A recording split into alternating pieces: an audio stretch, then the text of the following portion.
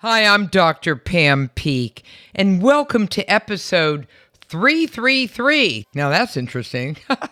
Of Her, the podcast where you're going to hear the naked truth about her mind, her body, her life, and today, her fearlessness. You know you love anything that has to do with being fearless. And boy, do we have a fantastic episode coming up. And just know that it's made possible by our wonderful friends at Smarty Pants Women's Vitamins, the delicious once-a-day gummies that contain all of the essential vitamins, minerals, and omega oils customized just for women. To learn more, hop on over to smartypantsvitamins.com. All right, here's your first reminder to click on iTunes after this episode to rate and review the show because I love listening to your feedback. That's why, and that's a damn good reason. All right, it's time for Her. Her, the podcast. The naked truth about women. Her mind, her body, her life. It's all about her. I have a very special guest today.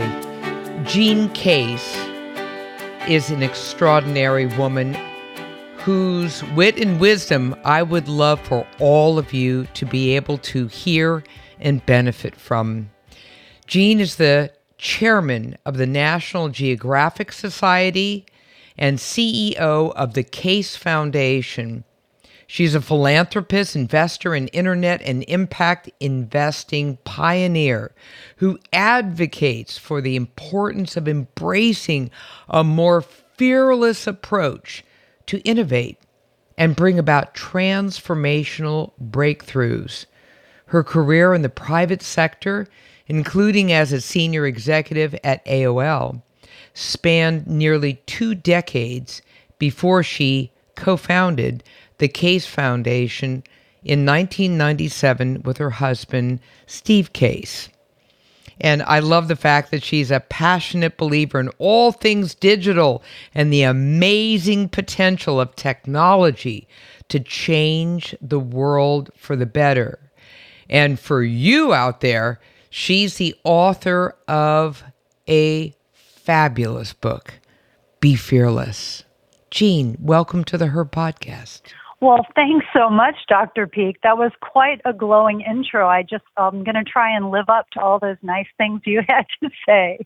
I know. I always make it difficult for people when they come on. It's like, oh my God, is that me? This could damn near kill me. I love it. And your foreword came from one of my, all-time icons as a woman who is most fearless, and that is the one and only Jane Goodall. And what I love about the ending of her foreword was it was just a call out.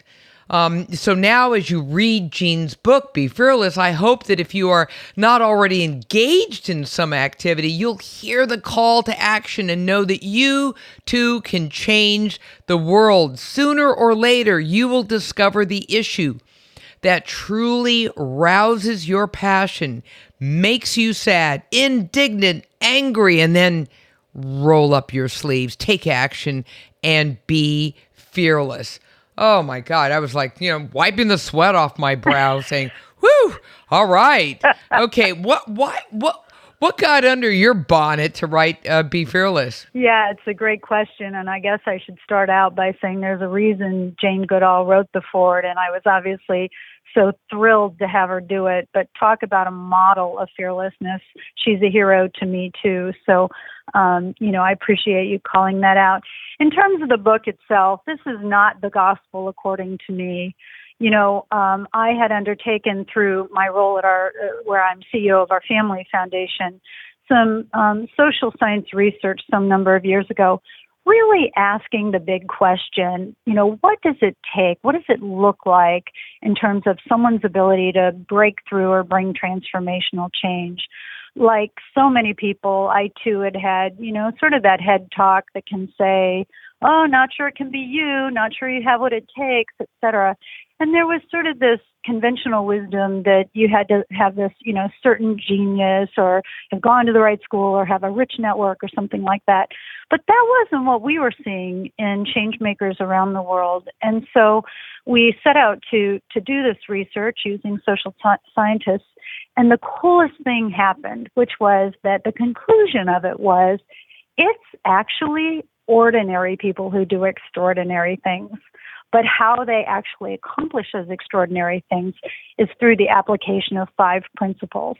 And so that really forms the book. It's a framework around the 5 principles.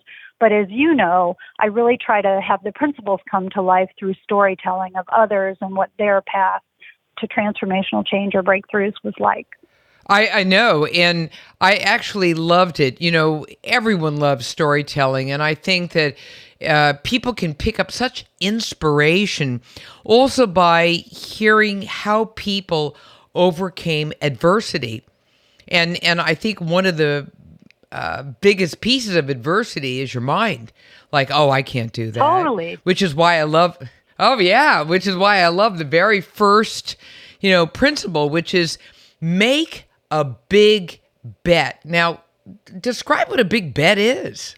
Yeah, well, if you're talking about trying to do something audacious, right, sometimes it's easy to think about, instead of going to a really big idea or a big bet, to think about incremental change. That comes more naturally to us. If we see something, we say, well, how can we make this a little better? In the world of big bets, which is where breakthroughs and transformations occur, you don't start with incremental change. You really reimagine. Let's say you see a problem or an opportunity. You reimagine something that maybe others can't even see. And I think it's that kind of thinking, really, really sort of reach for the stars kind of thinking. And at one level you say, duh, but at another level you go, no, actually most people don't do that when they think about, their next steps or something they want to do. And so it really does call on us to think about breakthrough thinking, a whole new approach, maybe even a whole new paradigm. When we started AOL, only 3% of people were online, and they were online 1 hour a week. Oh my God, I can't even imagine. It's just sort of a mind blower. Where did we come from? This is crazy. Exactly. So a big bet at that time was a big bet we made, right? Was that basically, being connected would be a big part of daily living, and that it would affect how we live, work, and play. And of course, that has come to pass. But the reason I want to use this as an example is, as we were trying to sort of get people online, people would say, why would I ever need an email account? Like, why would my business ever need like a website? So you can't sometimes see, like, when you have a big bet, others may not be able to see what you see in the future. But it takes persistence and passion and a strong belief and, stick-to-itiveness, and you can drive forward and really transform. I love it. And I think the first story you told was about a psychologist who had an idea. It always starts with that idea. I wonder what would happen if, and I'm a physician and a scientist, and we would sit around our laboratory at the National Institutes of Health on Friday afternoons. That's when we sat back and said, I can't believe all of the craziness that just happened this week. And we'd sit there and collect thoughts, and then we would start in with, I wonder what would happen if, and then we would all go around the room and come up with yet more experiments, more ways to push the envelope. But Barbara, who is the psychologist, had an interesting thought, and she was compelled by the PTSD of veterans. And tell us a little bit about what happened with that. Sure. Well, I want to go back to what I said earlier, which is it is ordinary people who do extraordinary things. And I wouldn't call Barbara ordinary, but I think a lot of people might have looked at her life at that point and said, there was nothing that really jumped out like that would signal greatness in her future, if you will. But she was, a counselor, a family counselor. And as she saw PTSD really raging across the nation, and as our men and women of the military were being asked to do multiple tours of duty, it took a terrible toll on their families, and the VA and the military was totally unprepared in terms of capacity to deal with it. So she, like many, healthcare workers, would take on a patient pro bono a week, and then, she saw the need. Okay, I think I can take a second one. Then she started talking to her network of other doctors, and they said, okay, I'll take a family here and there. Well, essentially one day she called me into her office and she said, I have a crazy idea. What if we were to create an entire national network of doctors who committed 1 hour a week? Could we really break through and put a dent in this problem? Amazing. Now, what I like to say, Dr. Peak, is she didn't even have an assistant. She literally had like an answering machine back then. She was one person. But she eventually built a network of doctors of almost 10,000 across the United States, all of whom gave an hour a week. It was called Give an Hour. And it really, really did help to close the gap in terms of the need for mental health support of our military.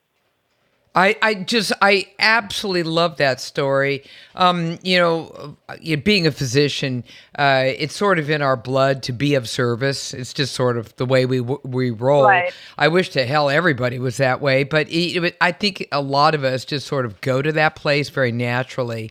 And when I read that story, I just said, okay, girlfriend, rock on, just take it on. And she touched people all across the United States who wanted to give, who wanted to get, who wanted to, do a win-win, basically, on the overall.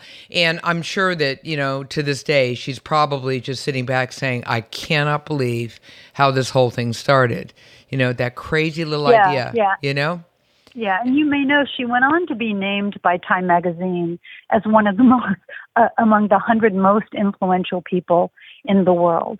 And I mean, I think she couldn't believe that. But I opened the book with that story, and the title of that chapter is Start Right Where You Are. Because anybody looking at Barbara as she set out on this would say, come on, what is she thinking? She doesn't have no organizational planning background, not a powerful network, et cetera. But she started right where she was with a problem she really understood and a solution she thought she could bring to it. And I think that is really the essence of what that Make a Big Bet is all about. I love it. And so really, that's a huge, huge principle in being fearless. It's like, okay, you have an idea, but an idea without a plan and without a strategy is a fantasy. Let's turn it into a plan and a strategy, and that's when you start collecting, ideas around you. And what was wonderful is she came to you to have a conversation about that, and you were one of those very pivotal people in her life to be able to say, something, that's just friggin' brilliant. Let's do it. Do it. And sometimes that's all that people need to hear.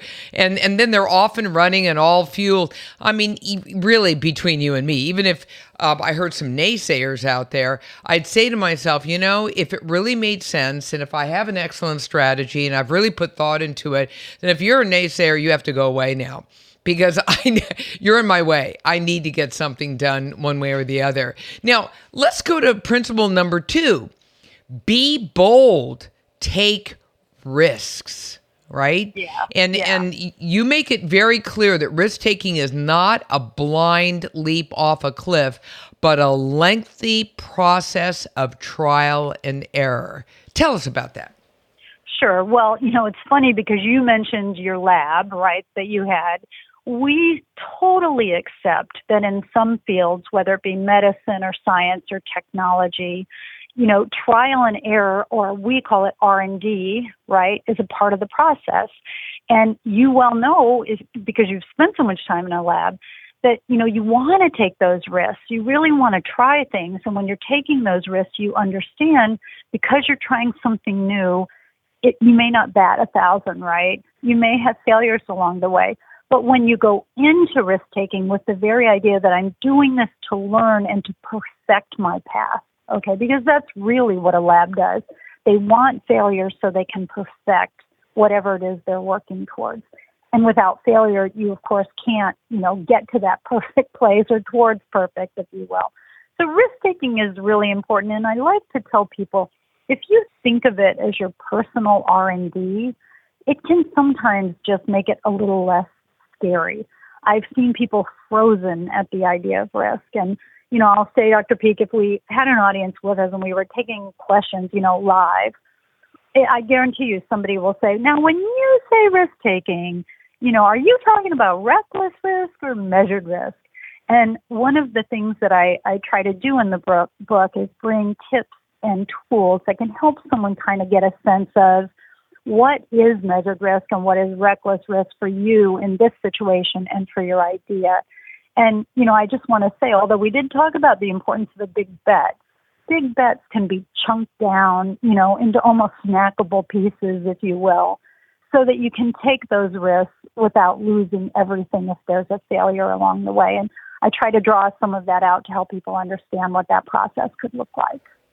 You know what I like to play with is this idea. A lot of people are afraid to take that risk because, what will people think? And, what if I fall flat on my little behind and all the rest of it?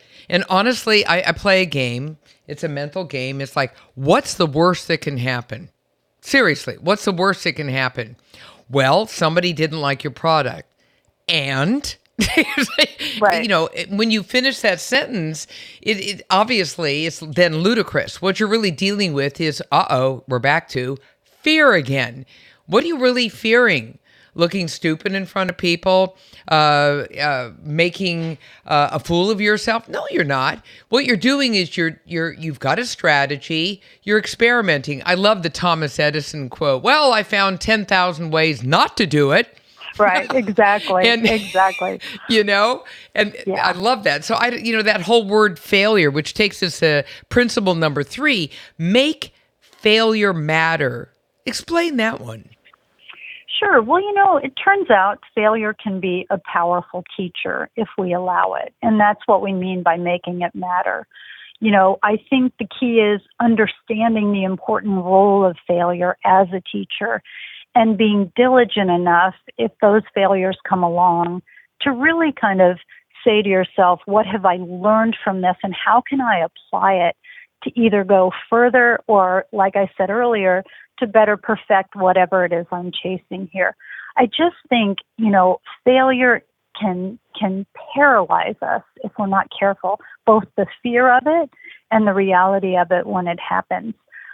But the bottom line is, if you look at almost anyone who has broken through and really achieved great success, the road is lined with potholes of failure. It's just we don't necessarily talk about those things. And if you remember at the start of this conversation, I thanked you for that really nice intro. But when I go in front of my college students, I'm often in MBA classes, guest lecturing, and I start, somebody will read that, bio that sounds so perfect. And then I stand up and read my failure bio, which makes it very clear that it was a series of failures along my life that set me up for success. But, too often there's a temptation for leaders to sweep the failures under the rug and not talk about them. And so we're really denied the opportunity to understand the important role of failure. Well, wait a minute. You have failures? I'm messing with you here, Jean. Give us an example of just give us an example of a failure. Just throw it out there. Sure. Well, I'm going to do a very shortened version of one that I could go long on, and I won't. So it's the most public failure that I have had. We did a very large initiative to bring clean water to Africa. To 10 sub-Saharan countries with the idea of 1,000 villages. And it was quite an extraordinary initiative that included a lot of partners, including the U.S. government. And the day that we sort of let the world know about it, I had President Clinton to my right and First Lady Laura Bush to my left. So we had stress tested. We had done everything ahead of, sort of really taking forward the initiative. Well, it didn't take too long, and things were going a little off the rails in terms of quality and scale and other issues that were popping up. So we did what everybody would do. We, really invested to course correct. We put people on the ground. We really were trying to sort of save this thing, if you will. And it turned out, we weren't seeing the kind of, turnaround that we were hoping to. So we made a decision. I chaired the board. We made a decision that we really had to kind of close the door on the initiative. And it was hard as could be. And boy, do I remember feeling like, will anyone ever work with me again? Will this completely ruin our reputation? And so I wrote a blog called The Painful Acknowledgement of Coming Up Short. And I published it and told the story of what we had been through.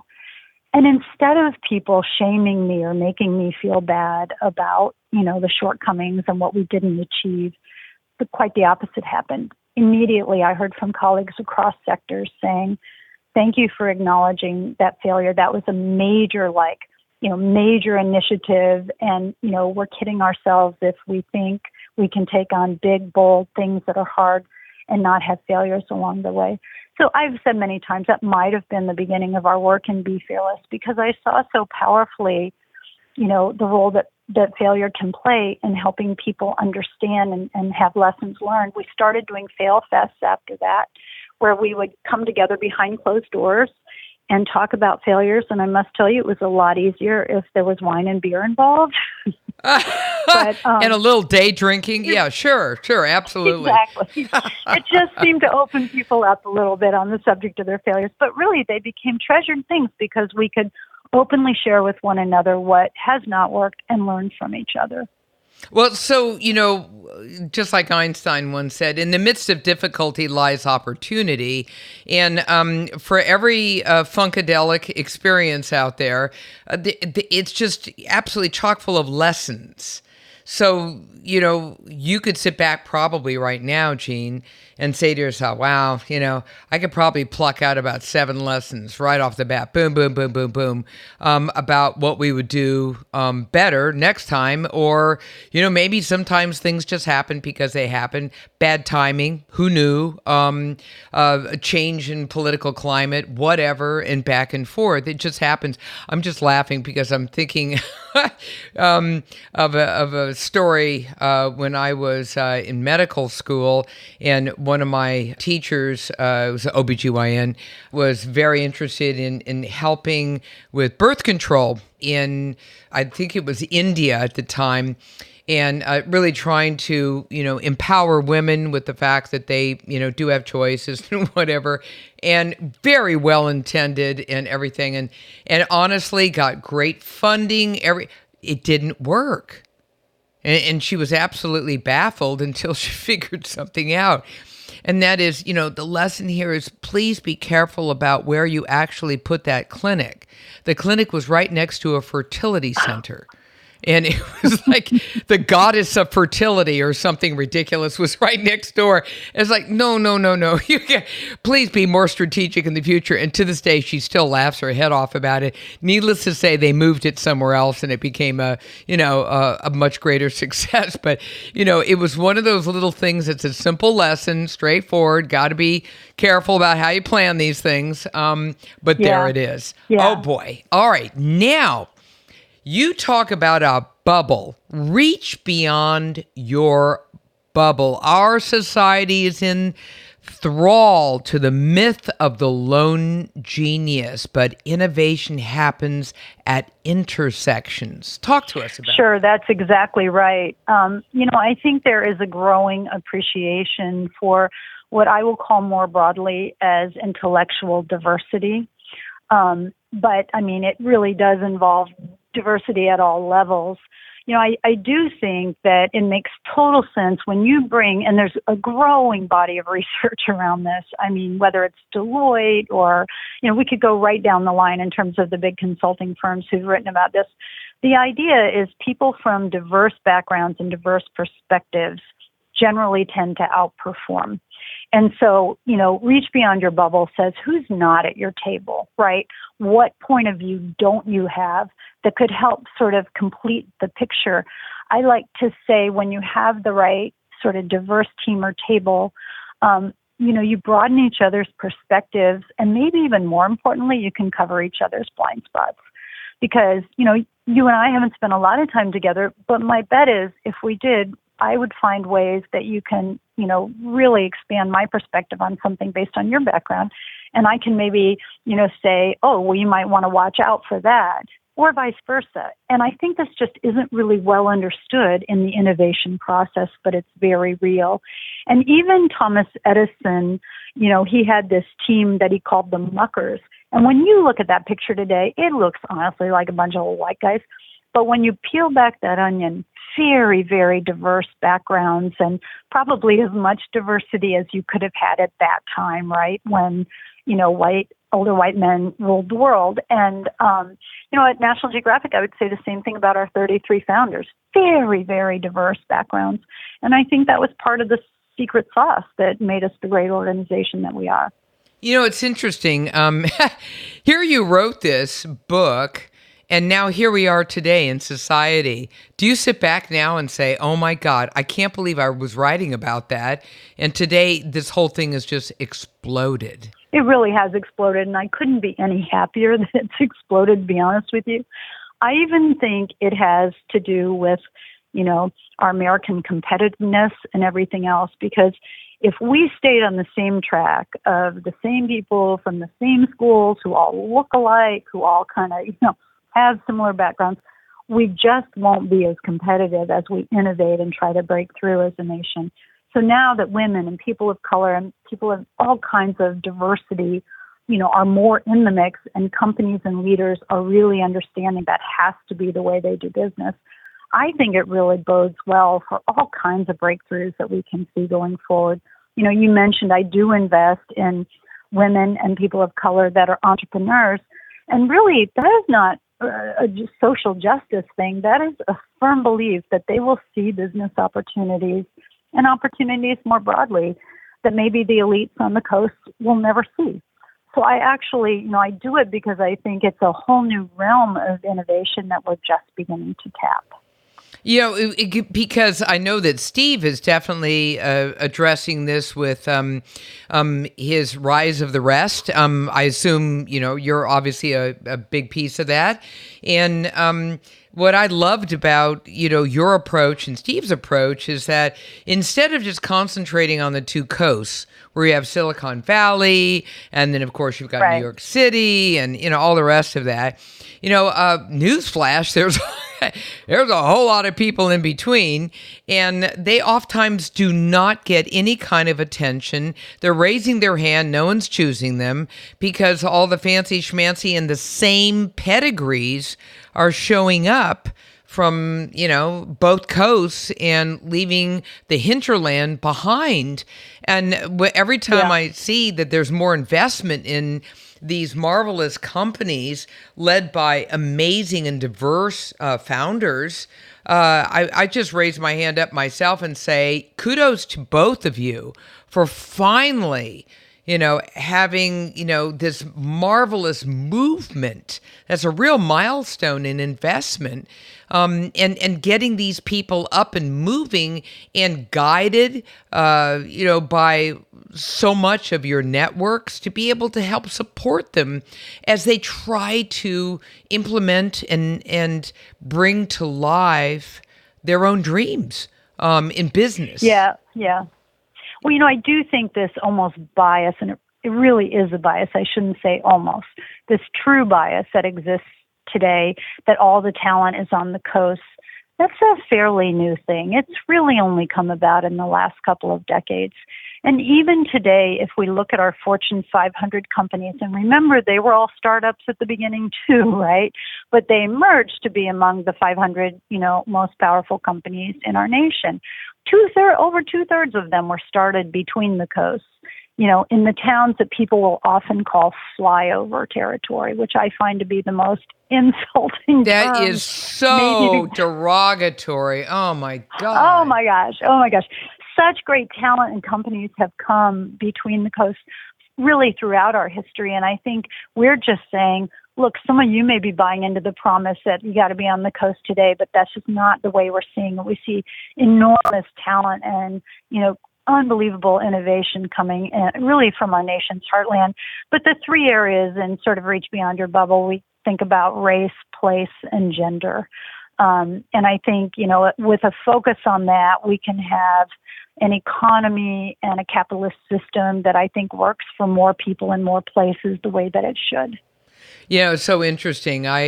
My undergraduate degree, I also have 2 masters from the same place, public health, public policy. Before I went to, I know, overachiever.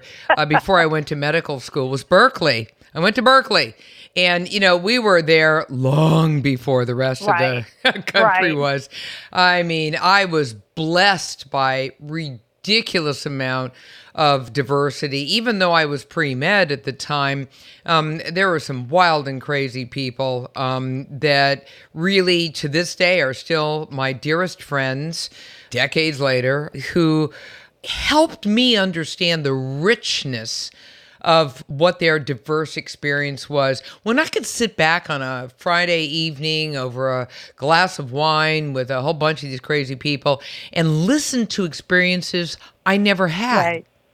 I didn't have them. And to understand what I was missing in terms of perspective and how much it helped broaden and expand my whole knowledge base. And then to come out, quite frankly, in a world where, there were a whole lot more kind of old white men, and sitting back saying, wow, you guys are really missing this. Right. How do we rectify it? And that's why when I read your book, I was like, damn, she's a little activist. She's out there knocking down a few walls and, helping people do this. But, when you go to principle number 5, this is something that is so critical, and it gets back to the title of your wonderful book, and that is let urgency conquer fear. Don't overthink and overanalyze. It's natural to want to study a problem from all angles, but I love to call it analysis paralysis. Yeah. It's like what if? Well, you get all tied up in what ifs. I mean, tell us how you get through that. Sure. Well, Martin Luther King Jr. called it the fierce urgency of now. And I think all of us in the last several years, no matter sort of what sides you come from, have felt almost like a churning in us, right? We're a divided nation today. We have a lot of challenges moving forward. And, several people are thinking somebody ought to do something about that. And let urgency conquer fear calls on us to be that somebody. It's like if you see an urgent need, sometimes that churning in your gut almost is exactly what you need to push you out of your comfort zone and into action. And we just find that it is a real necessary element and almost a means that many people have used to do the hard thing that living in their normal comfort zone they would not do. We've seen a lot of this in the last year and a half, throughout the pandemic. If you even look at what we've done with our vaccines, for instance, that was urgency conquering fear, because you're a medical doctor, as well as anyone the process when you're trying to bring a new drug or vaccine forward.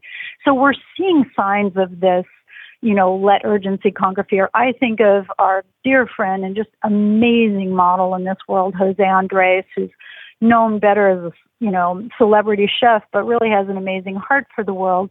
And when he saw the food insecurity following natural disasters, he just jumped in and did something. He's a little like Barbara that we talked about earlier. He didn't have any background to create big organizations or to be, in kind of the, helping world, if you will.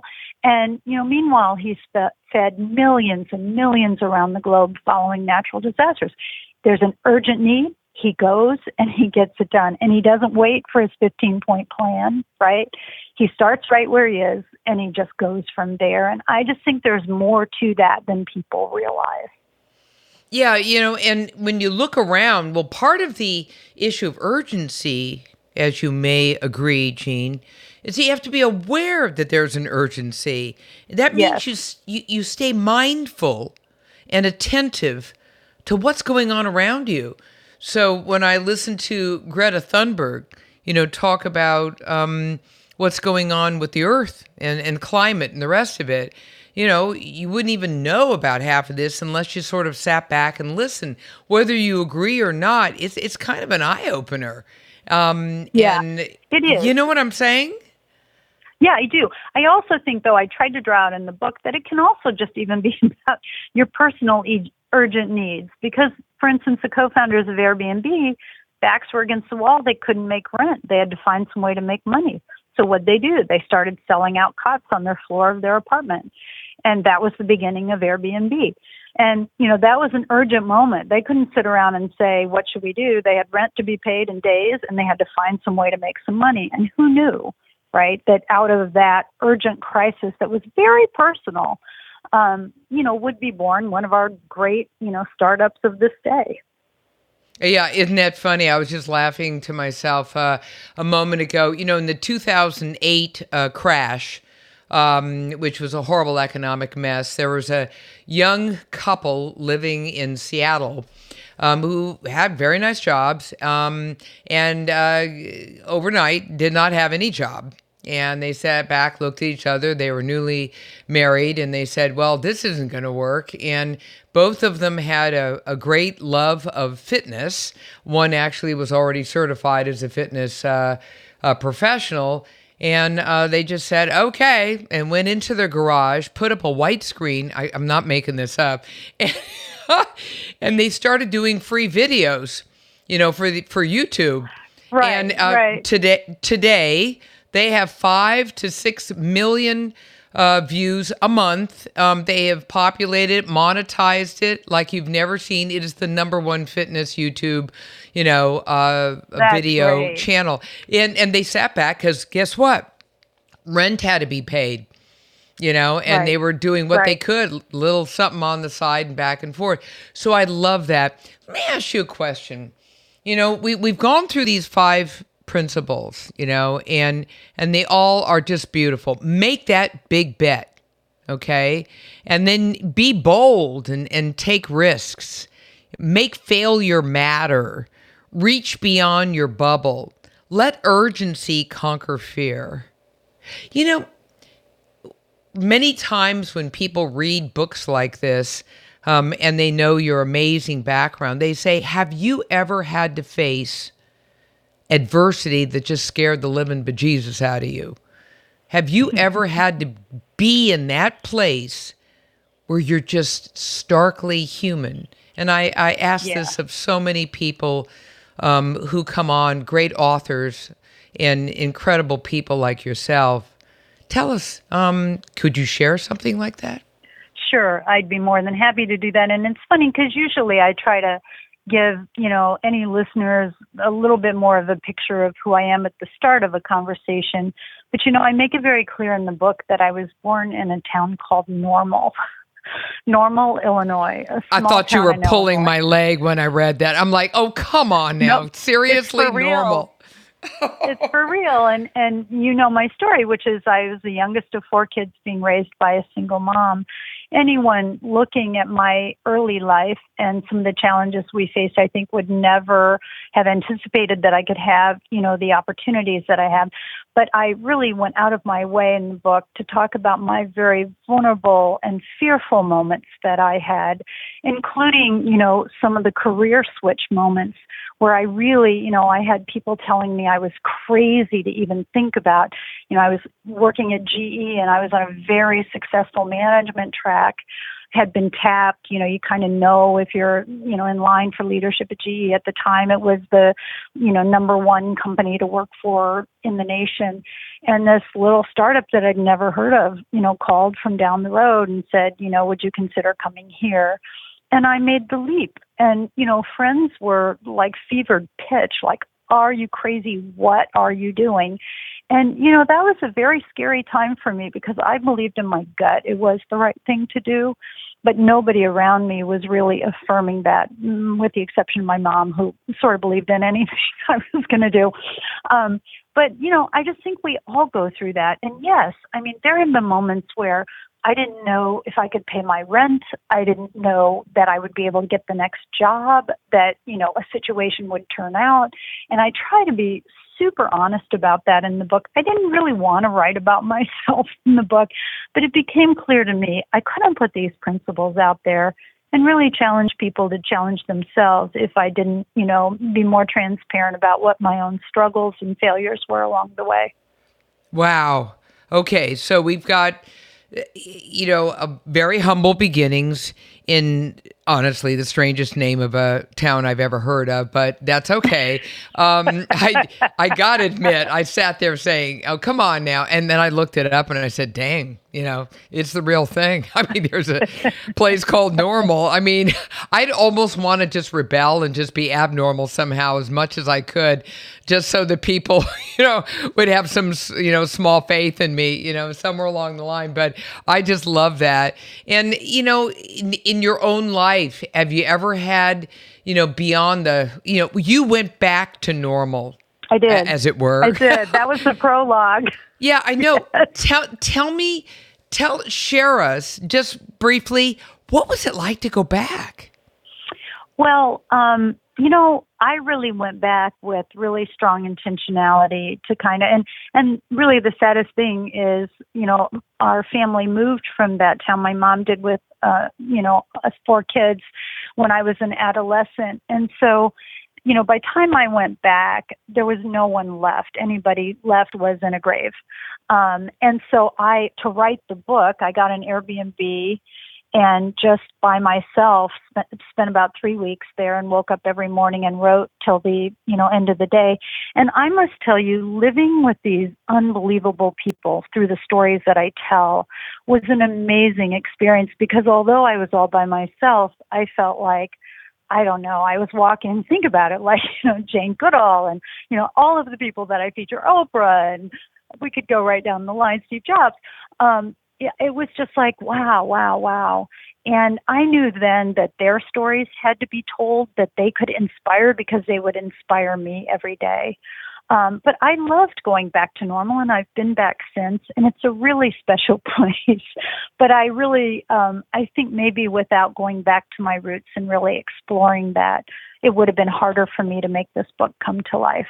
In a way, you just became naked to the world. There you are. You came back to Normal, to fairly humble beginnings, to a place where you had to have enough strength and courage to kind of keep pushing along and doing what you believed was right for you. And I bet as you looked at that house, I'm from San Francisco, and I remember going back to my childhood home and just driving up and parking across the street and just staring at it and remembering how it all began and just saying, here I am. After all this time, extraordinary life, just like you. We all have our own unique, unbelievable adventures and journeys. And because that's what life is, it's a journey. And then just kind of reviewing how blessed you are by these relationships. Yeah, that's yes, very true. Yeah, that's right.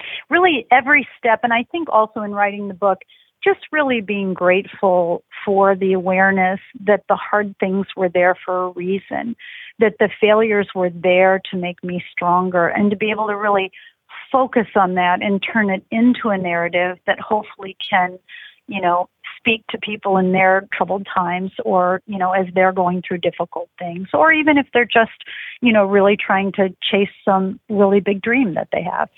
Wow. I just absolutely love that. So there's something I just want to share with everyone out there, and that is directly from your book, right toward the end. Teaser alert. And that is when you write, can you imagine saying out loud, I'm the one who will find a solution to this problem. I'm the one who will show up when there's an emergency. I'm the one who will take the big risk when the company needs a spark. I'm the one who will care for the person who's left behind. I'm the one who will speak up when others are silent. I'm the one who will tell the story that needs to be told. I'm the one with my heart in my throat who will dare to act. What were you thinking when you wrote all that? Whatever I was thinking, it certainly is moving me right now. No, I mean, the book was a call to anyone who wants to live an extraordinary life and really have a purpose through that life. And extraordinary, as I point out through all the stories I tell, comes in 1,000 different flavors, right? It's not just business. It's not just money. It's what you do in this world. And I was really trying to say, it's up to all of us. And will you join me? I love it. And when you said that, it also goes hand in hand with your other words. It is my sincere hope that you will feel that urgency as an inner force and choose to be among those who step forward. That voice calling is meant for you. And what I love about that is that you make it welcoming to just go out there and kick some ass. Let's just call it what it is. I mean, let's just bottom line it right now. Absolutely. I know. Just come on. I'm not afraid. Move out. If you're not with me, move out of my way. Because I have something I want to get done, and I just love that call out. And it's a call to arms and legs, to get out there and rock and roll and pick up your little behinds, male and female, and all diversity, and just run with it. Totally. And just not be afraid. Just not be afraid. And I quote Helen Keller in the book because I think you have to just pause for a moment and think about overcoming adversity, right? Who famously said, life is either a daring adventure or nothing. And really, what I think we need to call each other to is that life of daring adventure. Yeah, and not to be afraid. By the way, that's my motto. So you stole that from me, and I will forgive you somehow in my deepest of hearts. I literally have that written everywhere. It's just life is either a daring adventure or nothing at all. And what I usually say to people, just like you, I join your chorus in saying, opt for the daring adventure. Otherwise, why get up in the morning? I mean, what's the point? Right. You want to lead a life of meaning and purpose, right? Yeah, right. And I think anyone joining us today, and listening to us has that, right? They're with us for a reason. And, you never know that moment when the spark is going to be strong enough to turn it into action. I love it. I just absolutely love it. What a gift you are, Jean. I mean, seriously, this is ridiculous. Fangirl. So, and shameless. So everyone out there, don't be an idiot. Go ahead and buy the book. It's called Fearless. And this is all written by Jean Case, and it will really strike home. And if you're not inspired by these stories, well, then I don't know what to say about you. You know what I'm saying? You've just got to know you've got it in you. One last word of wisdom for everyone before we close out here, Jean. Go ahead. Yeah, I would just say, it's time for all of us to be fearless. And I welcome everyone in this journey. And to you, I want to say you've said so many kind things to me, but thanks for all you do and have done, and for this platform that you provide for your listeners, but also for someone like me to come in and have this conversation. Super grateful for the opportunity. And I hope I'll have the chance to hear from a lot of folks listening today. Oh, heck, you will. I can guarantee you that, because when this goes live, we spin this like you've never seen, and they're going to love to be able to hear from you. And who knows, maybe someone will reach out to your foundation and say, hey, I'm out here in God's country, and I've got this really great idea. Maybe it might work for you. Who knows? You never know. Who knows? Great stuff out there. Oh, I love it. Jean, I can't thank you enough. And for everyone out there, this has been a phenomenal episode. Please take a minute, hit iTunes, rate and review the show. I'm waiting to hear from you because I'm Dr. Pam Peeke, host of the Herb Podcast. Follow me on Facebook at Dr. Pam Peeke, or Twitter and Instagram at Pam Peeke MD. Remember to catch every single episode of the Herb Podcast on iTunes, iHeart, Apple, or Radio MD. Thanks for listening today. Please stay safe and stay well.